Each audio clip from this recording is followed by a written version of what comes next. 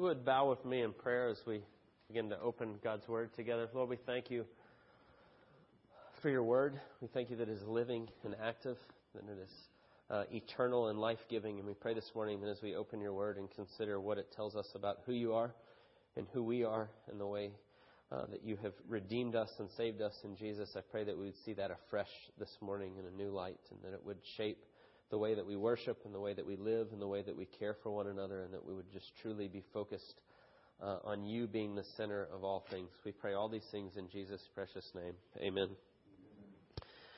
There was a movie when I was in college that me and like all my buddies really liked a lot. And it was kind of a crime movie, and there were these different guys that were all the bad guys and the suspects in the movie.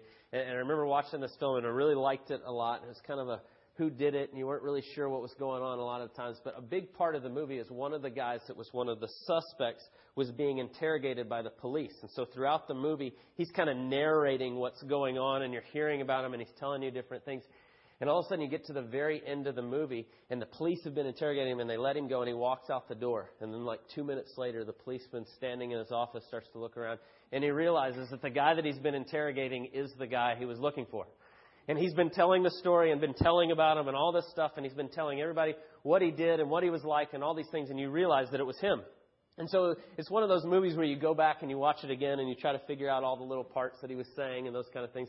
Kind of the twist ending at the end. But I always liked that movie a whole lot because it was, you got to the end and the narrator, the guy that was talking the whole time, is who everybody was looking for.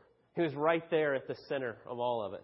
And I was thinking about that movie this week and just thinking about that idea as we're going to think on the next few weeks of how all of Scripture points to, shows us, connects to that Jesus is the heart of all of it. And we're going to do that for the next 4 weeks, what we call Advent, the leading up to Christmas, the time when we celebrate Jesus' coming and His first coming, His first Advent at Christmas. And so we're going to try to spend a little bit of time these next 4 weeks really looking at all these promises and all these things that come together in Scripture and point us directly to Jesus. It shows us that He is at the very center of it. Just like in that movie where the guy, all of a sudden the lights come on, you go, it's that guy, he's right in the middle. It's the way it is in Scripture. Jesus is right there throughout all of it. And it's always all about Him and what He's going to do in the Old Testament and what He has done now as we live in the church age. And so as we think about this the next few weeks in different ways, I want this verse to kind of stand over what we're going to talk about at the very beginning. And so Ephesians chapter 1 that I read for you just a minute ago, listen carefully to what Paul says here. Blessed be the God and Father of our Lord Jesus Christ, who has blessed us in Christ with every spiritual blessing in the heavenly places. And then listen carefully to what he says. Even as He chose us in Him before the foundation of the world, that we should be holy and blameless before Him. And so listen to what Paul says. Even as he, talking about God the Father, chose us in Him, Jesus, before the foundation of the world, that we should be holy and blameless before Him. And so before God spoke anything into creation, when we read in Genesis 1, and there was nothing, and God spoke and said, let there be light, and there was light, and He created everything. Before He did any of that, He knew He was going to choose us in Jesus before the foundations of the world. And so that means before God created everything, He knew He was going to make us in His image and that we would rebel against Him, that we would decide to follow our own selfish motives rather than making God the center of our life as we were created to be, and that we would need a Savior to bring us back into relationship with God. And yet He did it, and He created us knowing that that would be the case, that it would take Jesus to redeem us. And so listen carefully to that thought when you think about it.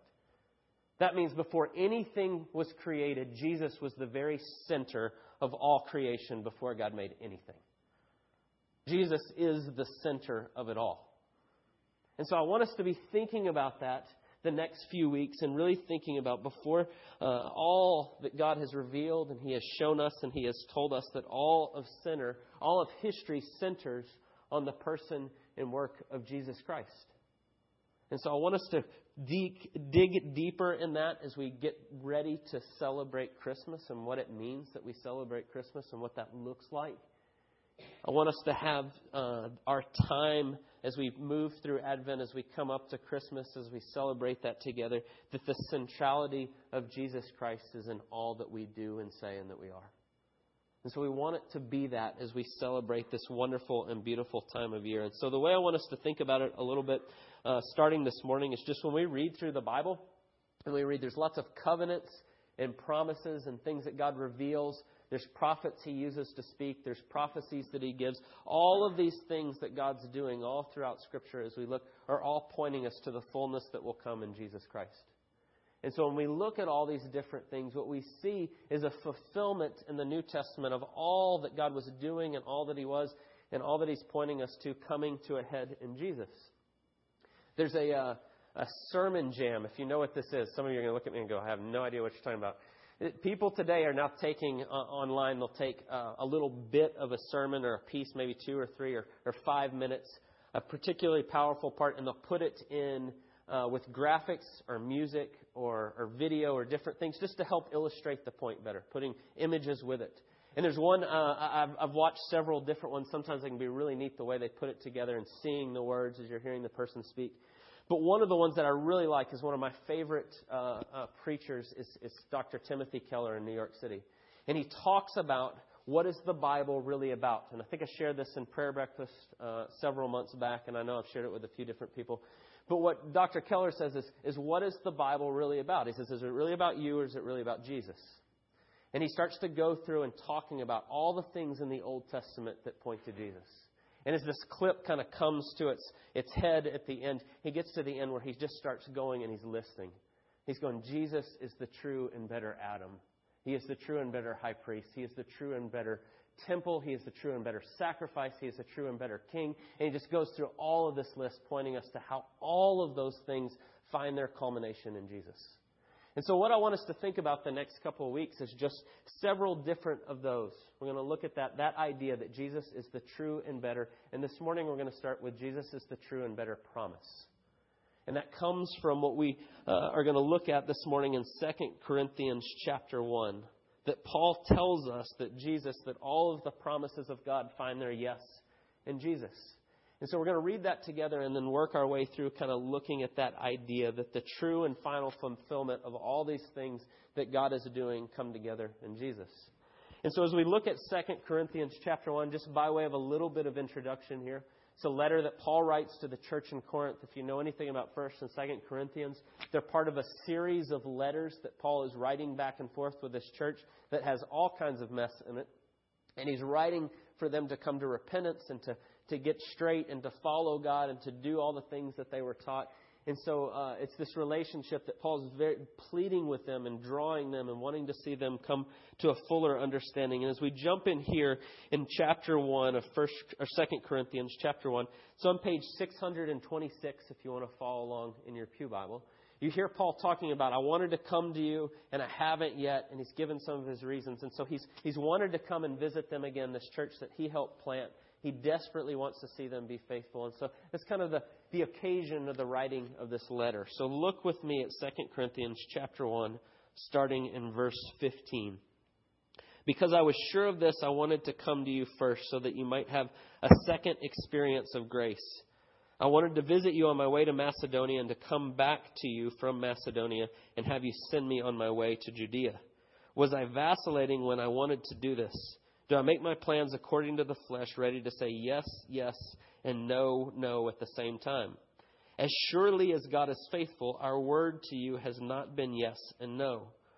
For the Son of God, Jesus Christ, whom we've proclaimed among you, Silvanus, Timothy, and I, was not yes and no, but in him it is always yes.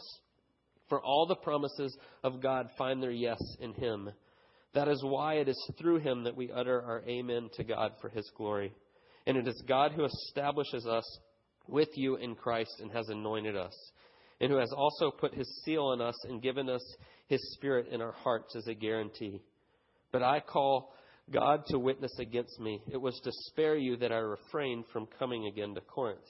Not that we lord it over your faith, but we work with you for your joy, for you to stand firm in your faith.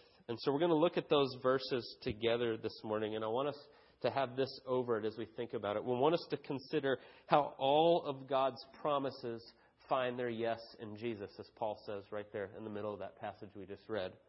And the way I want us to think about it is first is just to ask, how do we miss that that's the case at different times? Right? Sometimes to see it, we've got to see how we miss it first. And so how do we miss it? Secondly, how do we see it or begin to see it fully? And then lastly, why is this so important? Right? So how do we miss it? How do we see it? Why is it so important as we consider that all of God's promises find their yes in Jesus? And so as we look at this passage, if you look at verse 17, Paul says, was I vacillating when I wanted to do this? Do I make plans according to the flesh? Do I say yes and then immediately turn around and say no? Right? So he had told them, I'm going to come to you. I want to see you again, but he hasn't come yet. And so he's saying to them, am I saying to you, I want to come, but I don't really want to come? Or am I just saying I'm going to come when I have no intention of coming? And he says, no, that's not the case at all. He tells us later down in verse 23, it was to spare you that I refrained coming again to Corinth. Right? He didn't want it to be this huge confrontation, and so he didn't come at that time. And so what he's telling us, what you see in verse 17, and then what he starts to look at verse 18, as surely as God is faithful, our word to you has not been yes and no. Paul's saying, I wasn't saying to you I'm going to come, and I changed my mind and I'm not going to come. He said, I had every intention of coming, but then I felt like God was leading me not to come at this time. And I am for you. That's really what Paul's saying. I didn't come right now because I thought this was what was best, what God was leading me to do. And so I am for you. I am for the church in Corinth.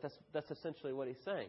And then he quickly follows that up in verse 19. For the Son of God, Jesus Christ, whom we proclaimed among you, Silvanus, Timothy, and I, was not yes and no, but in him it is always yes. For all of the promises of God find their yes in him. That is why it is through him that we utter our amen to God for his glory. And so quickly he says, I'm for you just as God is for you. All of God's promises find their yes in Jesus. And he's showing them, I am for you fully just as God is for you fully in his Son, Jesus Christ. And he makes that connection there. And what they're seeing, the problem they're having in Corinth, is they're missing what Paul's doing by not coming. They're not seeing it fully. They're missing what his motives are. And he's telling them, I am for you. I am absolutely for you. I would make the connection to say that we miss that God is fully for us if we don't see that all of his promises find their yes in Jesus.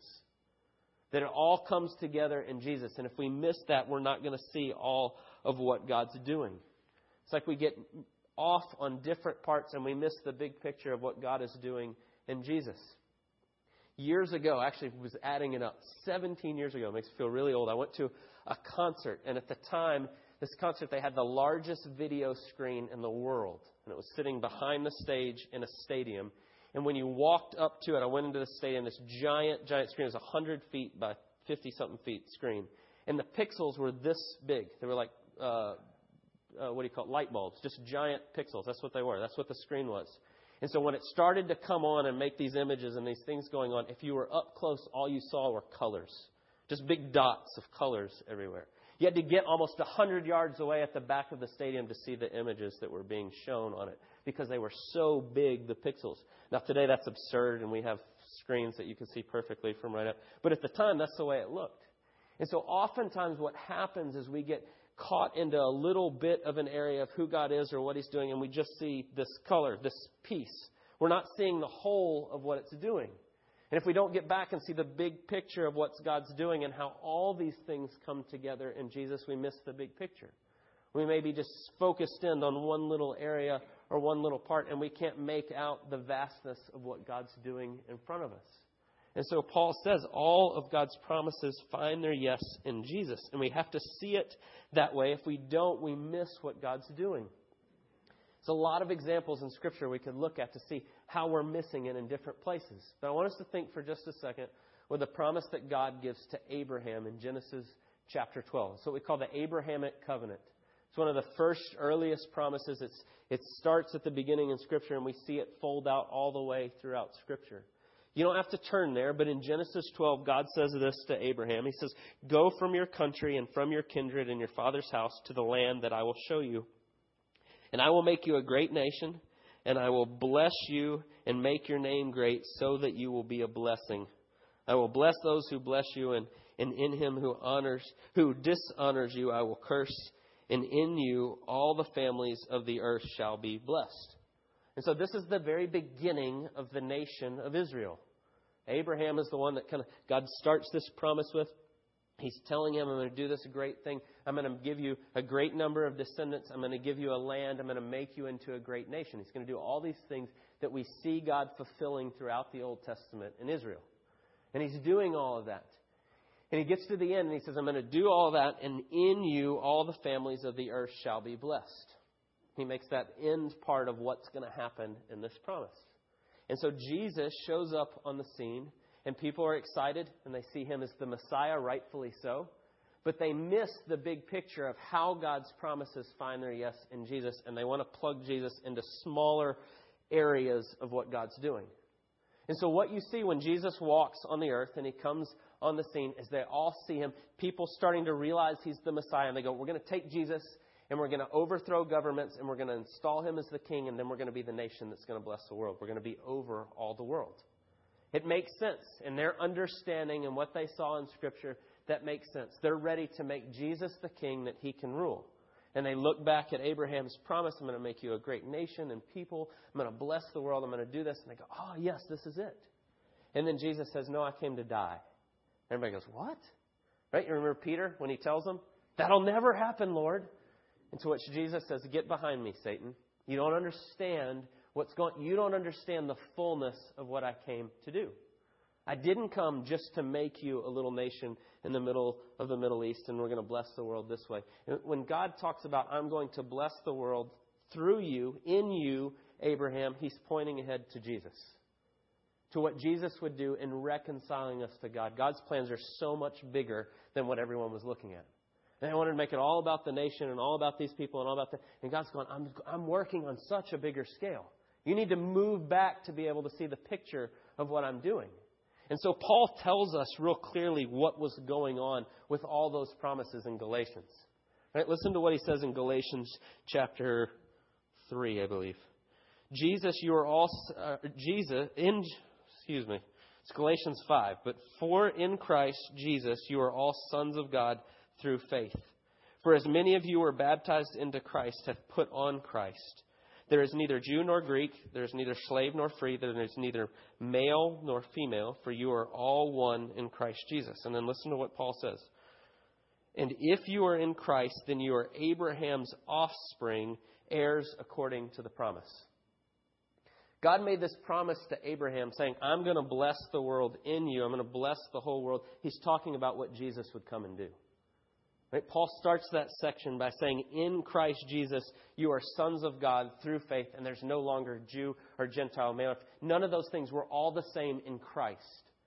We are now sons of God through what Jesus has done. So do you understand what's going on there? When we make it all about these other things, no, it's about this nation or this place or this, and God's going, no, I'm doing something so much greater, and it's going to come to a head in the person and work of Jesus Christ.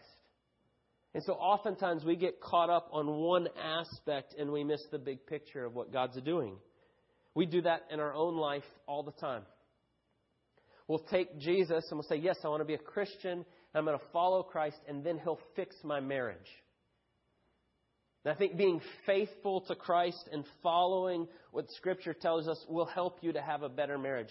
But if you see Jesus as something that I add to my life so that he'll fix my marriage, you're looking at one little part of the piece of what God's doing. If you say, I'm going to take Jesus and then he'll fix this area over here and that'll make everything good, then you're not seeing the fullness of what God's doing. You're using just a little part of what God has shown us and what he's told us. We're using him for a means of something else, and he has much greater plans than us. And so we miss the way that Jesus is the fulfillment of all God's promises by focusing in on too small of an area, by not seeing the fullness of what God's doing. And so that leads me to the second question. How do we begin to see it? How do we begin to see that all of God's promises find their yes in Jesus? How do we see the big picture of what he's doing? And I think part of the way we begin to see it, the way we begin to grasp what God's doing, is we see that it's all Jesus, that he is the fulfillment. Just as Paul says in Galatians 5, in Christ Jesus, you are sons of God through faith. It's what Christ has done for us. We are separated from God because of our sin. We need Jesus to come down and live the life that we couldn't live, to restore us to right relationship with God. It's all what Jesus does. But the question I want you to think about is, I really want you to take it one step further than just that. You may say, well, wait a second. How do we go further than Jesus is the answer to our relationship with God? Yes, that's absolutely true. But I want you to think of it this way. A lot of times we talk about what Jesus does for us. Rightfully so. He saves us from our sins. He gives us His righteousness by faith in what He's done for us. Yes. What do we get? Oftentimes we say, well, for God so loved the world that He gave us His only Son, that whoever believes in Him should not perish but have everlasting life. We go, eternal life. I put my faith in Jesus and I get eternal life. Say, yes, amen, absolutely true. Yes, affirm that. But oftentimes, I think what happens is we stop there and we have this idealized thing in our mind of what heaven is. I've actually had this conversation with several people. Paint the picture for them. Would you be okay if you go to heaven and all your aunts and uncles and spouses and different people are all there and things are great? And it's wonderful. And I go, yes, that sounds great, that sounds great. And I say, and what if Jesus wasn't there? And it's like, I'm not sure. That might still be okay. I've actually had people tell me that. Well, it'd still be pretty good. All my friends and everybody would be there and all those things. But what I'm driving at and what I want us to get at when we start to think about how all the promises of God find their yes in Jesus. Yes, Jesus saves us from our sins, gives us our righteousness. But how we see that all of the promises of God find their yes in Jesus is that we see that the promise we get is Jesus.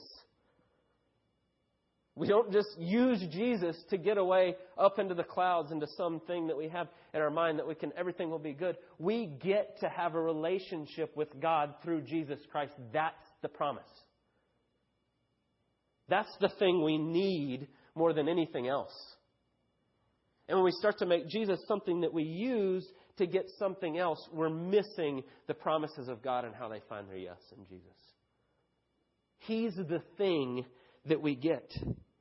We only ever find all of it in Him. If we're okay that we could go to this place and be there and be with relatives and all those things and not have Jesus, we're missing what God is after.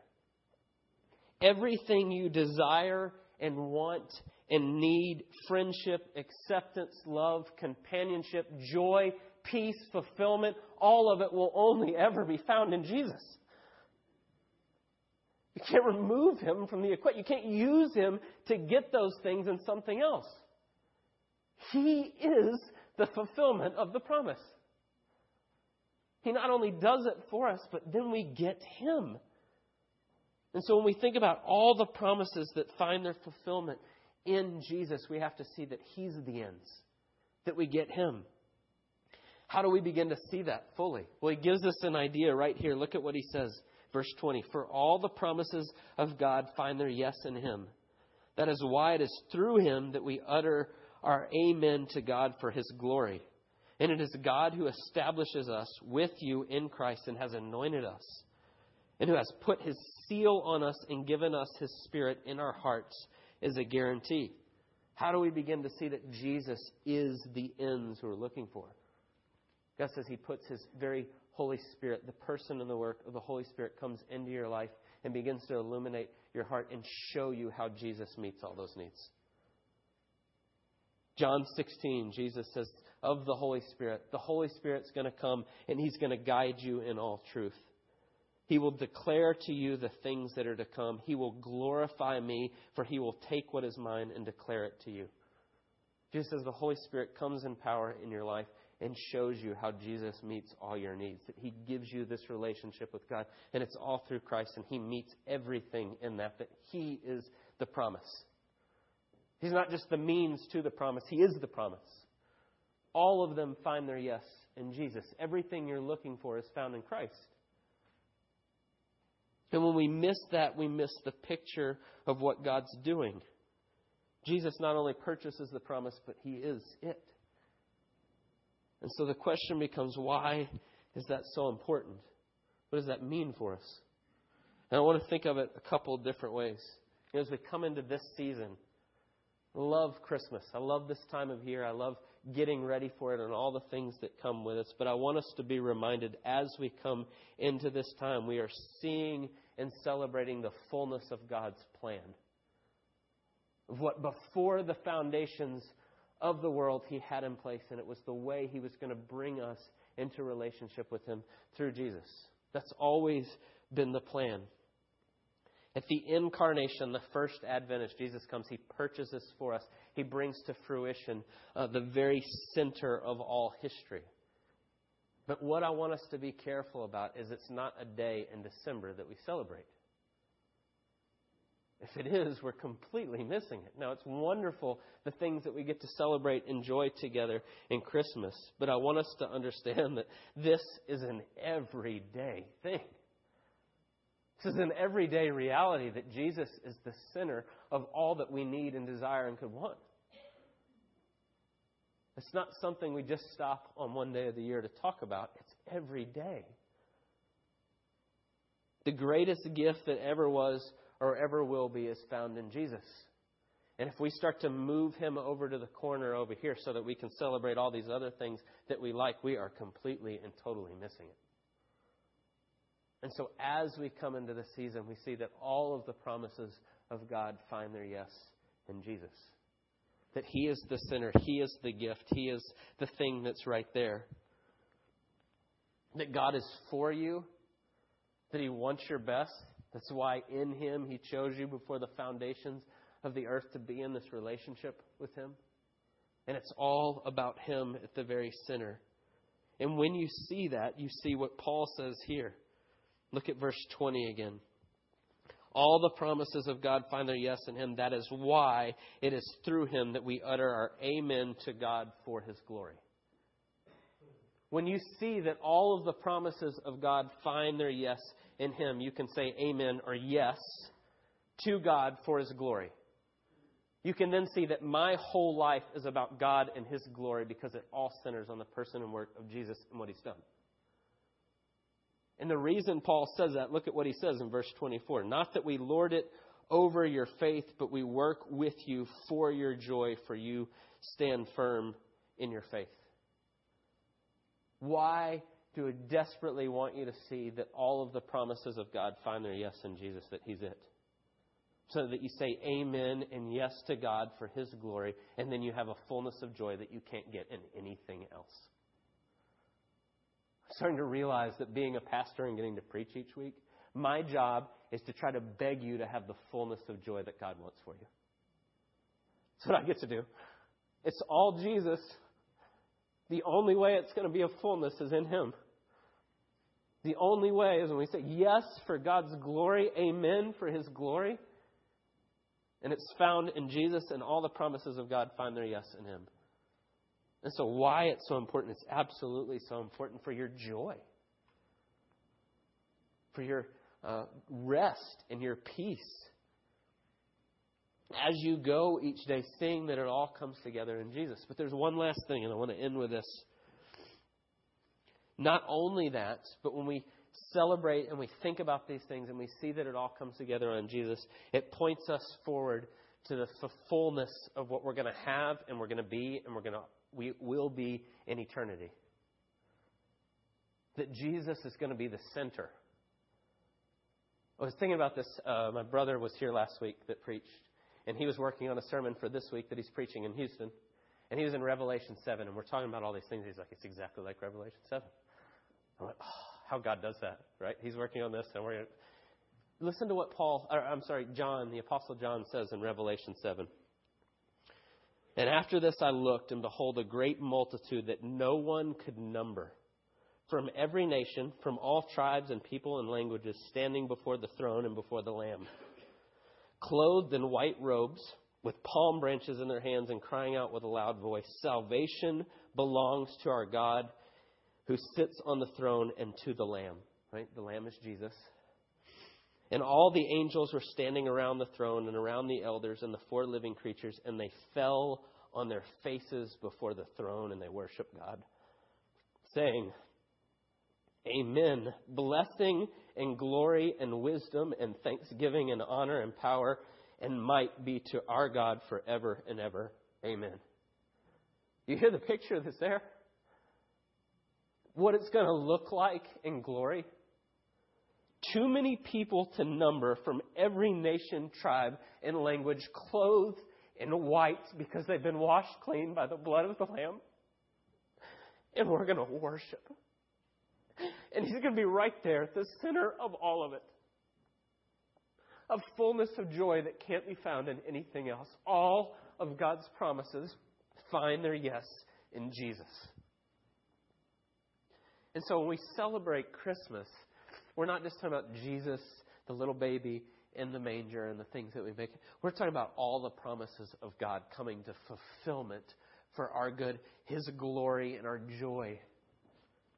What a blessing that we get to celebrate. And so let's let that be over the next few weeks as we journey through this, looking to what God's done and what He's done for us, that would be the center of all of it, Jesus and His glory and what He's done for us. And so let's pray. God, we thank You. We thank You for the many promises that You give us. We thank You for the ways that You have pursued us, that You have sought a people to redeem for Your glory, that we can say yes and amen to Your glory because of what You've done in Christ. And we thank You for that. I pray that that would stand over everything we do and say and are, not just this time of year, but each and every day. That that would be our identity. That we are beloved sons of the King because of what You've done for us in Jesus. And that would color and show every move, everything we say, everything we do. And it would be for Your honor and Your glory. We pray it in Jesus' name. Amen.